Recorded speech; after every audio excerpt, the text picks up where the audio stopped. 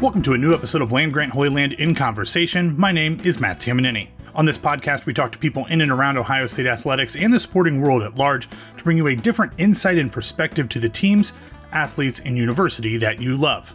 If you want to hear about something or from someone on this podcast, feel free to reach out to me on Twitter at BWWMatt. Today, I'm in conversation with Brett Ciancia, the man behind one of the best and fastest rising preseason football magazines, Pick Six Previews. We've had Brett on the show before, and this is actually the second time that I've talked to him for a 2020 preseason episode, which we'll explain when we get into our discussion.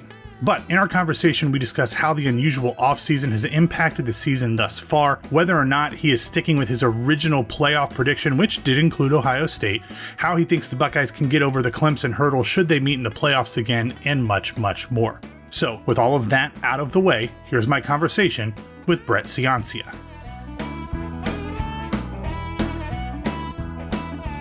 All right, Brett, this is kind of take two for us because we originally spoke back in July as what would have been a season preview, but then before the podcast came out, the Big Ten canceled the season and then reversed course. So that conversation never aired. So first off, thank you for doing this a second time, and I apologize for the Big Ten screwing up our original plans. No, yeah, thanks, Matt, for having me back on. And you don't need to apologize. I think I need to be thanking you in terms of Ohio State and Nebraska and Iowa, really the three that spearheaded this movement.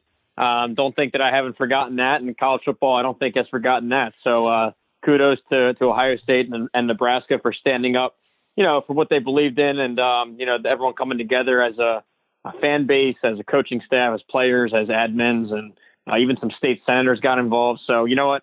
It's game week. I never thought we'd be saying it, but it's Big Ten game week, and I'm real pumped. Yeah, we've had some conversations with the Nebraska folks over the last few weeks or last month about how there's a new kind of bromance between the two schools and the fan bases because of their shared fight with this. I'm still a little nervous about the whole thing with how many positive tests we're seeing in other parts of the country, but so far, knock on wood, it seems like everything's been handled about as well as you possibly can. So it gives us a little bit of hope that we'll be able to get a full football season in over the rest of the calendar year. So let's get into the actual football side of this weird season, because I want to start with a question that's kind of part eye test from your perspective, but also I know your game grader system analyzes every game. So I want to know, have you noticed anything substantively different in the play thus far from previous seasons, whether that can be attributed to maybe the lack of a spring camp or like the weird fall and summer schedules, or maybe not having non-conference games to start? Have you noticed any differences in the play that's happened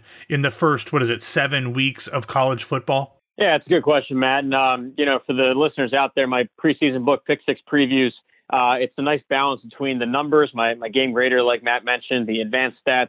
It's really a balance between the numbers, but then also the film, the actual football being played. I think the balance is important to have.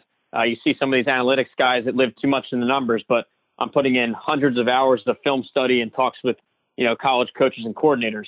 So that said, I have two answers to your question, one being numbers, one on the field. So on the field, you see a lot of these teams with new coordinators or with new coaches or young quarterbacks. They all came out pretty flat in those first couple of games, performing well underneath the Vegas spreads. And that's kind of the public perception, but with wins and losses as well, coming out a little bit flat. And that's to be expected, because normally you're using that winter conditioning, that spring ball, that fall camp to really be installing new schemes and getting to know your rosters and vice versa. So without that learning time, you saw some of them come out pretty flat in aggregate. Of course, there are some outliers like the Mike Leach opener, but overall, that was a trend. And then in terms of the numbers, something that's kind of messing up some of my numbers this year is I do these, grades on each side of the ball, coordinator grades, offensive grades, defensive grades. And what I do there is I adjust for opponent and adjust for, kind of conference strength is one bit in there. But when you take out the entire non-conference slate, those 3 or 4 games are pretty valuable across 10 to 14 teams to really get a sense of how the conferences stack up against each other, even if it is just a slight adjustment to the formula. So it's popping out some weird results here. You're looking at the SEC, for example, where, they've allowed the most yards.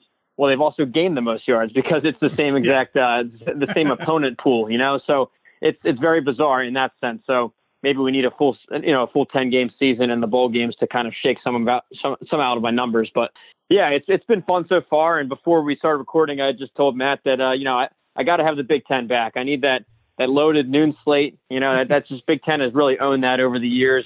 Right when College Game Day, right when Lee Corso puts on that mascot head, you go right into like an Iowa Purdue kickoff, and the Saturdays lined up. So yeah, not to mention my 2 a.m.s with the Pac-12, but we'll get to that in a couple weeks.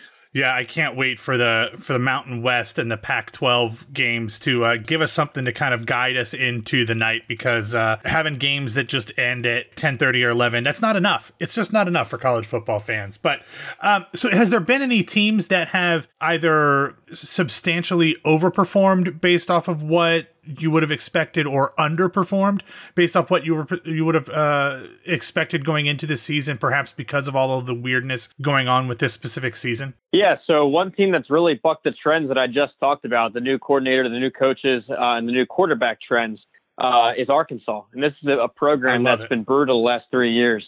Their defense statistically was the worst in Power 5 over the last 3 seasons, not just the SEC, but all of Power 5, worse than Kansas.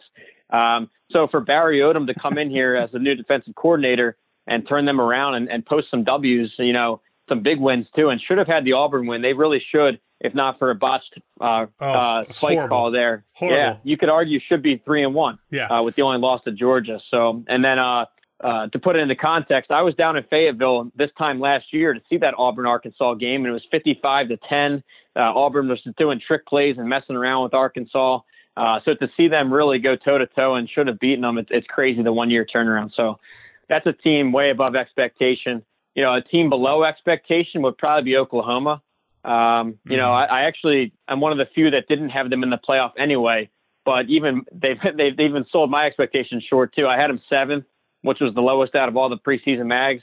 But still, 2 losses is pretty crazy to see this early on. First time back-to-back regular season losses for them since '99. Yeah. So I'd say that they're underperforming everyone's expectations. Yeah, as the grandson of 2 Arkansas alums, I love seeing the Hogs finally get their get a win in the SEC. So that's been a nice surprise for them. But you mentioned your book, and obviously things have changed substantially from what you thought the regular season would look like when you put this book together to how it is now. Your Final 4, when you put the book out, was Clemson, Ohio State, Florida, and Oregon. When the schedules all changed and some of the non-conference games were eliminated, even conference schedules were juggled, did you make any adjustments to your predictions, or did you stick with those 4 as your playoff field before the season started? Yeah, so some background here. I hunkered down from December till June, writing this thing and researching and film study the whole bit. And I put out that playoff bracket and the book in mid-June, and that was before any kind of cancellations. Mm-hmm. It was the 4 that Matt mentioned there. So in the interim, since then, you had, conferences going conference only, shortened seasons. You had a couple seasons canceled, like the Big Ten and Pac-12. So right. I was actually considering putting out a revision right when the Big Ten had announced their new schedule. And right before I started to really dig into the numbers, 72 hours go by and they're canceling the season straight up. So at that point, you're wondering, are the other leagues going to follow? And, it just really fell out of it. It didn't become, valuable to do that. So I kept with the same bracket. I still believe in Clemson and Ohio State really are the 2 most complete teams in the country. You can argue that 1A, 1B. And in fact, I believe that Ohio State should have won that game last year. I'm not just saying that because I'm on an Ohio State podcast. I said that on shows across the country. Trust me. Yeah. Because usually you see a 50-50 call go, you have some 50-50 calls in a game, but it's rare to see it go 5-0 one way. And there were some outrageous calls there. Not just, random holding plays, but game deciding moments. So preaching to the choir, Brett, preaching to the choir. Oh, for sure. So I think those 2 are locks. I still like them. So Florida was kind of that was an outlier pick. Nobody really else had them. I really thought their offense would make a huge leap, which it did. But I got to admit, I didn't see the defense falling off. That has been a staple for Florida for over a decade in terms of signing day, in terms of defensive stats on the field, and then in terms of NFL output. So that really is a shocker to me, and they already have a loss tagged on them. Yeah, to be fair, though, because of the way this schedule works out, like if they beat Georgia and then beat, I'm assuming, Alabama in the SEC championship game, like they still could make the playoff because it seems like everybody is beating each other up. I can't imagine a Big 12 team making it. I don't see a second ACC or Big 10 team making it. Like Florida still, I think, for the most part, probably controls its own destiny. Although with the defense not being as good as it has been in the past, it does make it a little bit more difficult. Yeah, and you bring up the scheduling, and I'm not here to make an excuse for my playoff pick, but part of the logic back in June was that they did have a very favorable SEC schedule this year. They, in the cross division, they pulled LSU, their annual game, but I knew this was going to be a pretty young and transition type LSU team in the swamp. So I actually forecasted that to be a win. I figured, their only test is Georgia. They might even sneak in as a one-loss SEC runner-up. So, but after they announced their 10-game slate, moving up from 8 to 10, A&M was added to Florida's schedule. So this was actually, and that's their loss. So I know this is not an excuse time, but I'm saying that game was added after the June release. I'll allow it. I'll allow the excuse. You're fine. Now, to your point, though, I don't know if this defense is going to hold up. I mean, they might get a couple losses tagged on them, and even a non-football issue. And I try and stray away from these, but they have had a massive breakout of cases down there. This has just happened this week, and their head coach, I think, is out, and 23 players. So who knows what Florida's future looks like on and off the field. So that brings us to Oregon. How are you feeling about a Pac-12 team with almost half the number of games that like the ACC is going to play? What do you think that the chances of a Pac-12 team making it even undefeated when they're going to have to go up against teams with so many more games, so many more data points for the committee to consider? Do you think that it's likely that a Pac-12 team would have a shot if they don't completely just blow everybody else out of the water? Yeah, so right when the Pac-12 announced that they were going to a 7-game schedule, you saw a lot of national Twitter guys go out there, race right to Twitter and put out, there's no chance for a Pac-12 team, 0% chance.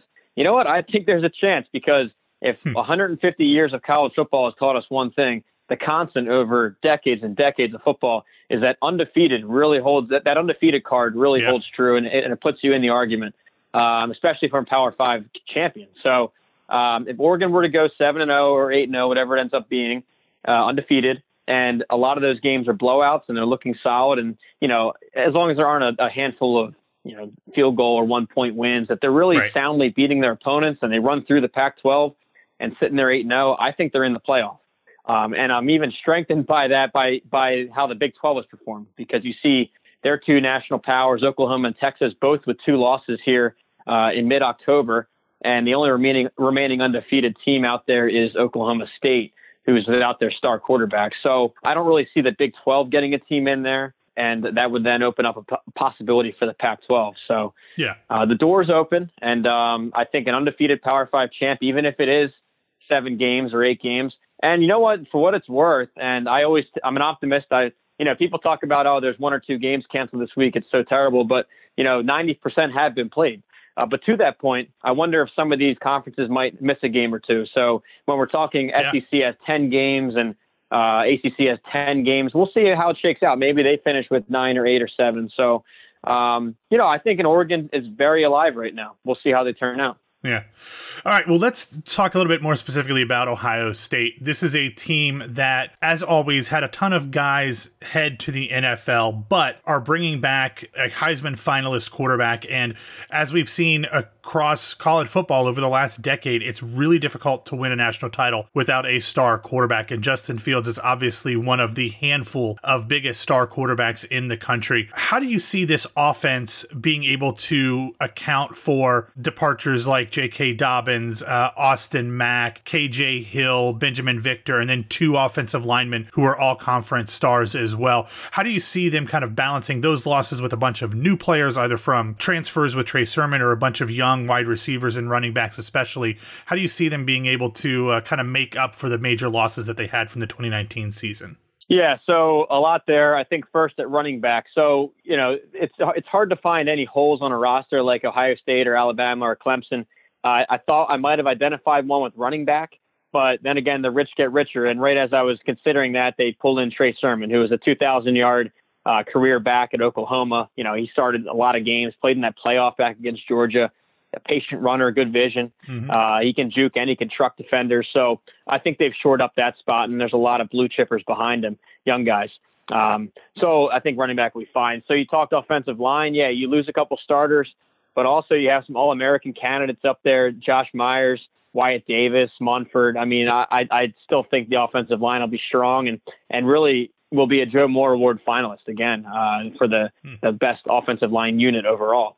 You mentioned the only Heisman candidate coming back. He was incredible last year. I think it was just one pick in the regular season. So, yeah, I'm a huge Justin Fields fan in that sense. And then you look at one potential youth area, could be wide receiver. But I had the chance to talk with Brian Hartline, the receiver coach, and he just you rattle through some of these names. And I recognize some of these names from the recruiting circles, just from signing day hype. And these are all 5-star kids. It's incredible. I think it was something like 8 top 100 receivers. Yeah. And that's top 100 overall prospects. I'm not talking top 100 only receivers. So these are almost like 5 stars and near 5 stars, just absolutely loaded. So, and my quick note on recruiting rankings, can they miss here and there? Sure. But over the course of a 25-person class and over the, stacking 5 classes, talking 85 scholarship athletes, they're more right than wrong. And Ohio State has proven that they're not one of those red flag programs like a Texas or a USC where you see the signing day hype and it's not converted to talent. Ohio State obviously has converted that and lived up to their 5-star billing at every position, but especially wide receiver. So complete offense. Really love Ryan Day as a offensive coordinator, coach, and head coach. I think this will be one of the top offenses in the country. So moving over to defense, you have Shaun Wade, who opted out and then returned. You have him as a first-team All-American on defense.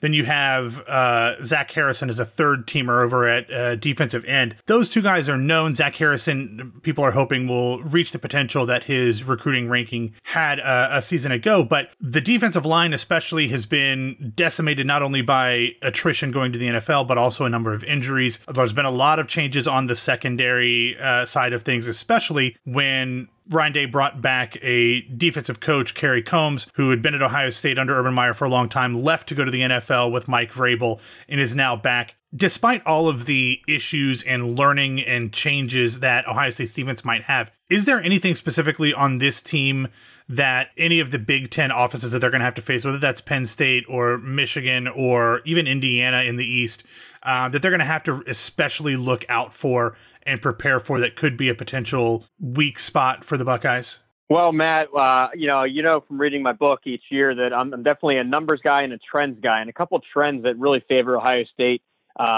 First, with the defensive line question, I like Zach Harrison. I think he's the next star defensive end. He had a freshman stat line pretty close to Young's freshman season, actually. And you get Jonathan Cooper back, who was a former All-Big Tenner after an injury. But so looking at defensive line, most sacks, not just last year they led the country, but they've led the country since 2013 over that whole span. Oh, wow. So they're going to get their sacks. That's a program. And look at that line. You had Chase Young. You had 2 Bosa brothers on there.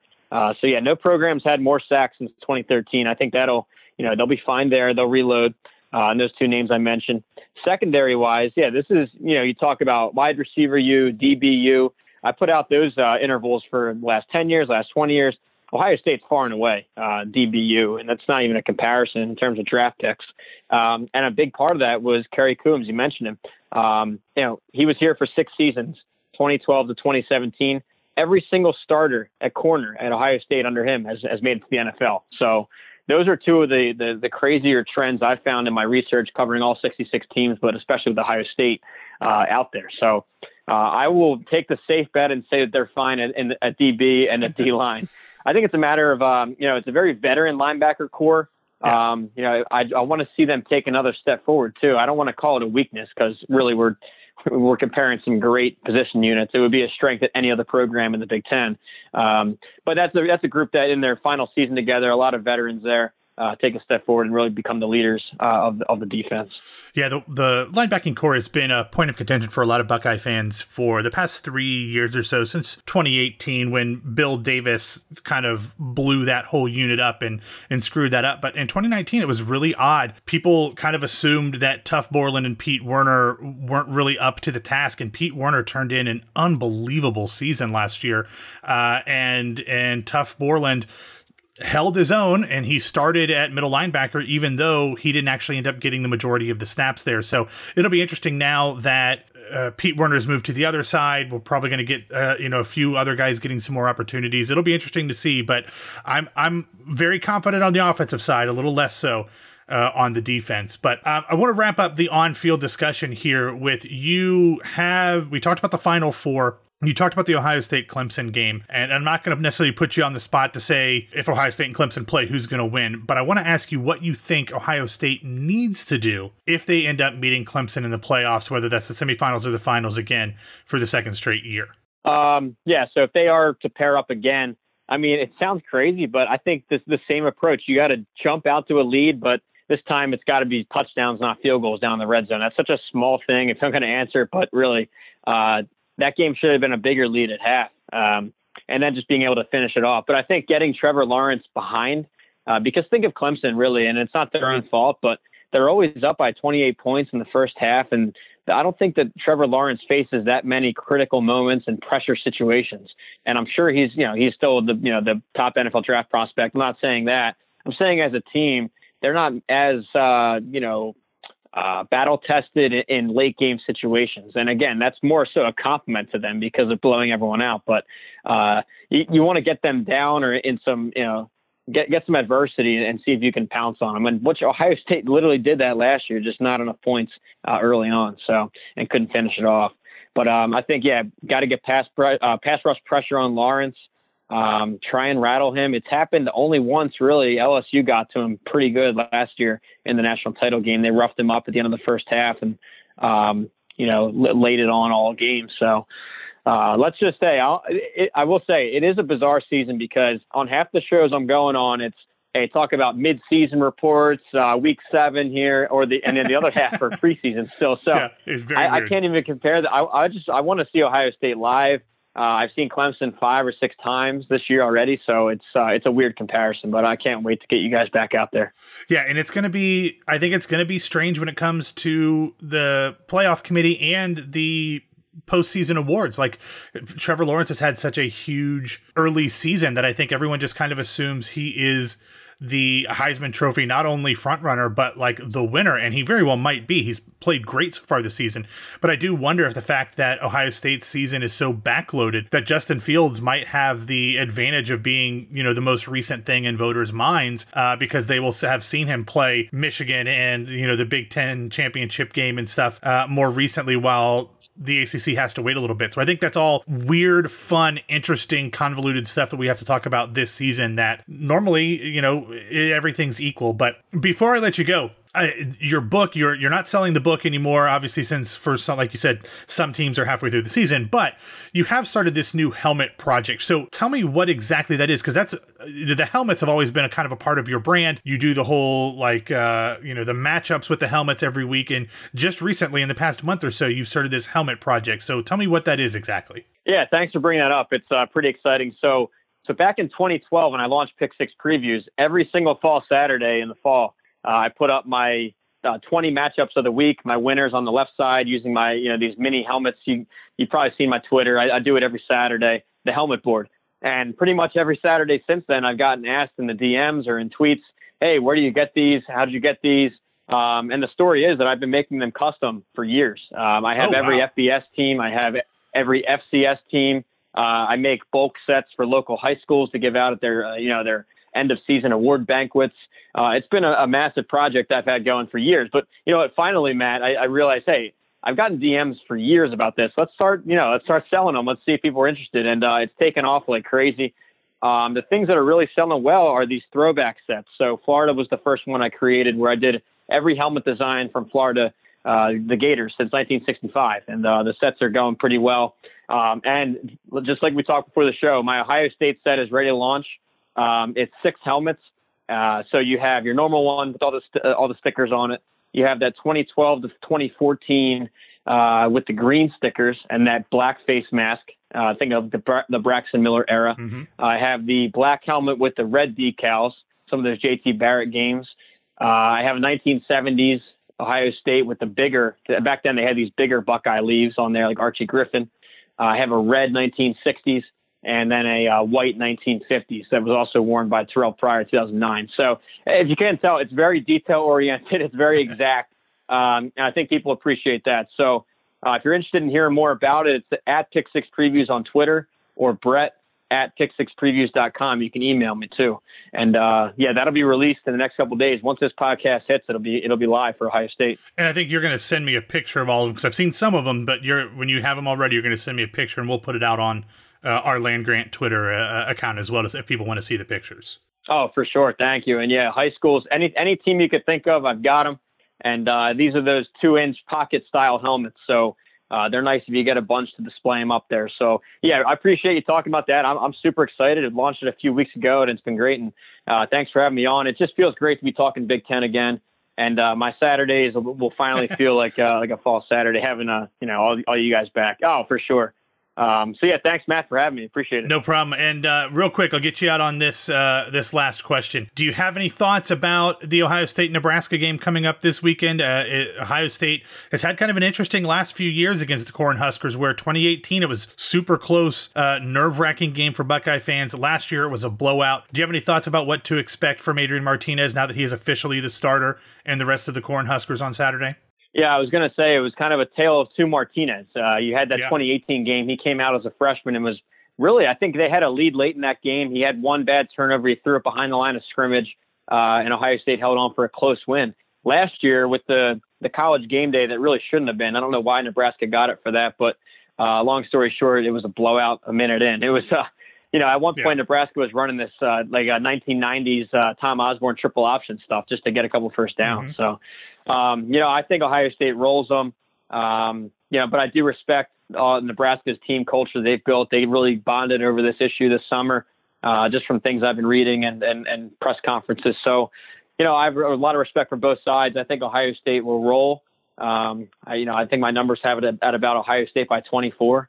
So we'll see. But, just excited to see a first test from both these teams. We'll see. Hopefully you don't come out flat. That's one of these things in a quiet stadium. I don't know. We'll see. Yeah, that's like I mentioned at the very beginning. Like, I wonder how not having all of the normal stuff we're used to in the offseason and then not having fans in the stadiums at all for Big Ten games, which is a little different than a lot of the other ones. It'll be interesting. It's a weird world we're living in right now, but at least we've got some sort of college football back in Big Ten country to look forward to. So, Brett, thank you as always. We will have all of the information for Pick Six Previews in the show notes and in the article version of this podcast episode at landgrantholyland.com. Thanks again, everybody. Follow him. One of the best follows on Twitter for college football fans. I've been a fan for years, and we're always grateful when you stop by to chat with us. Thanks, Matt. Anytime. Hopefully we're talking some bowls and playoff later in the season. Can't wait.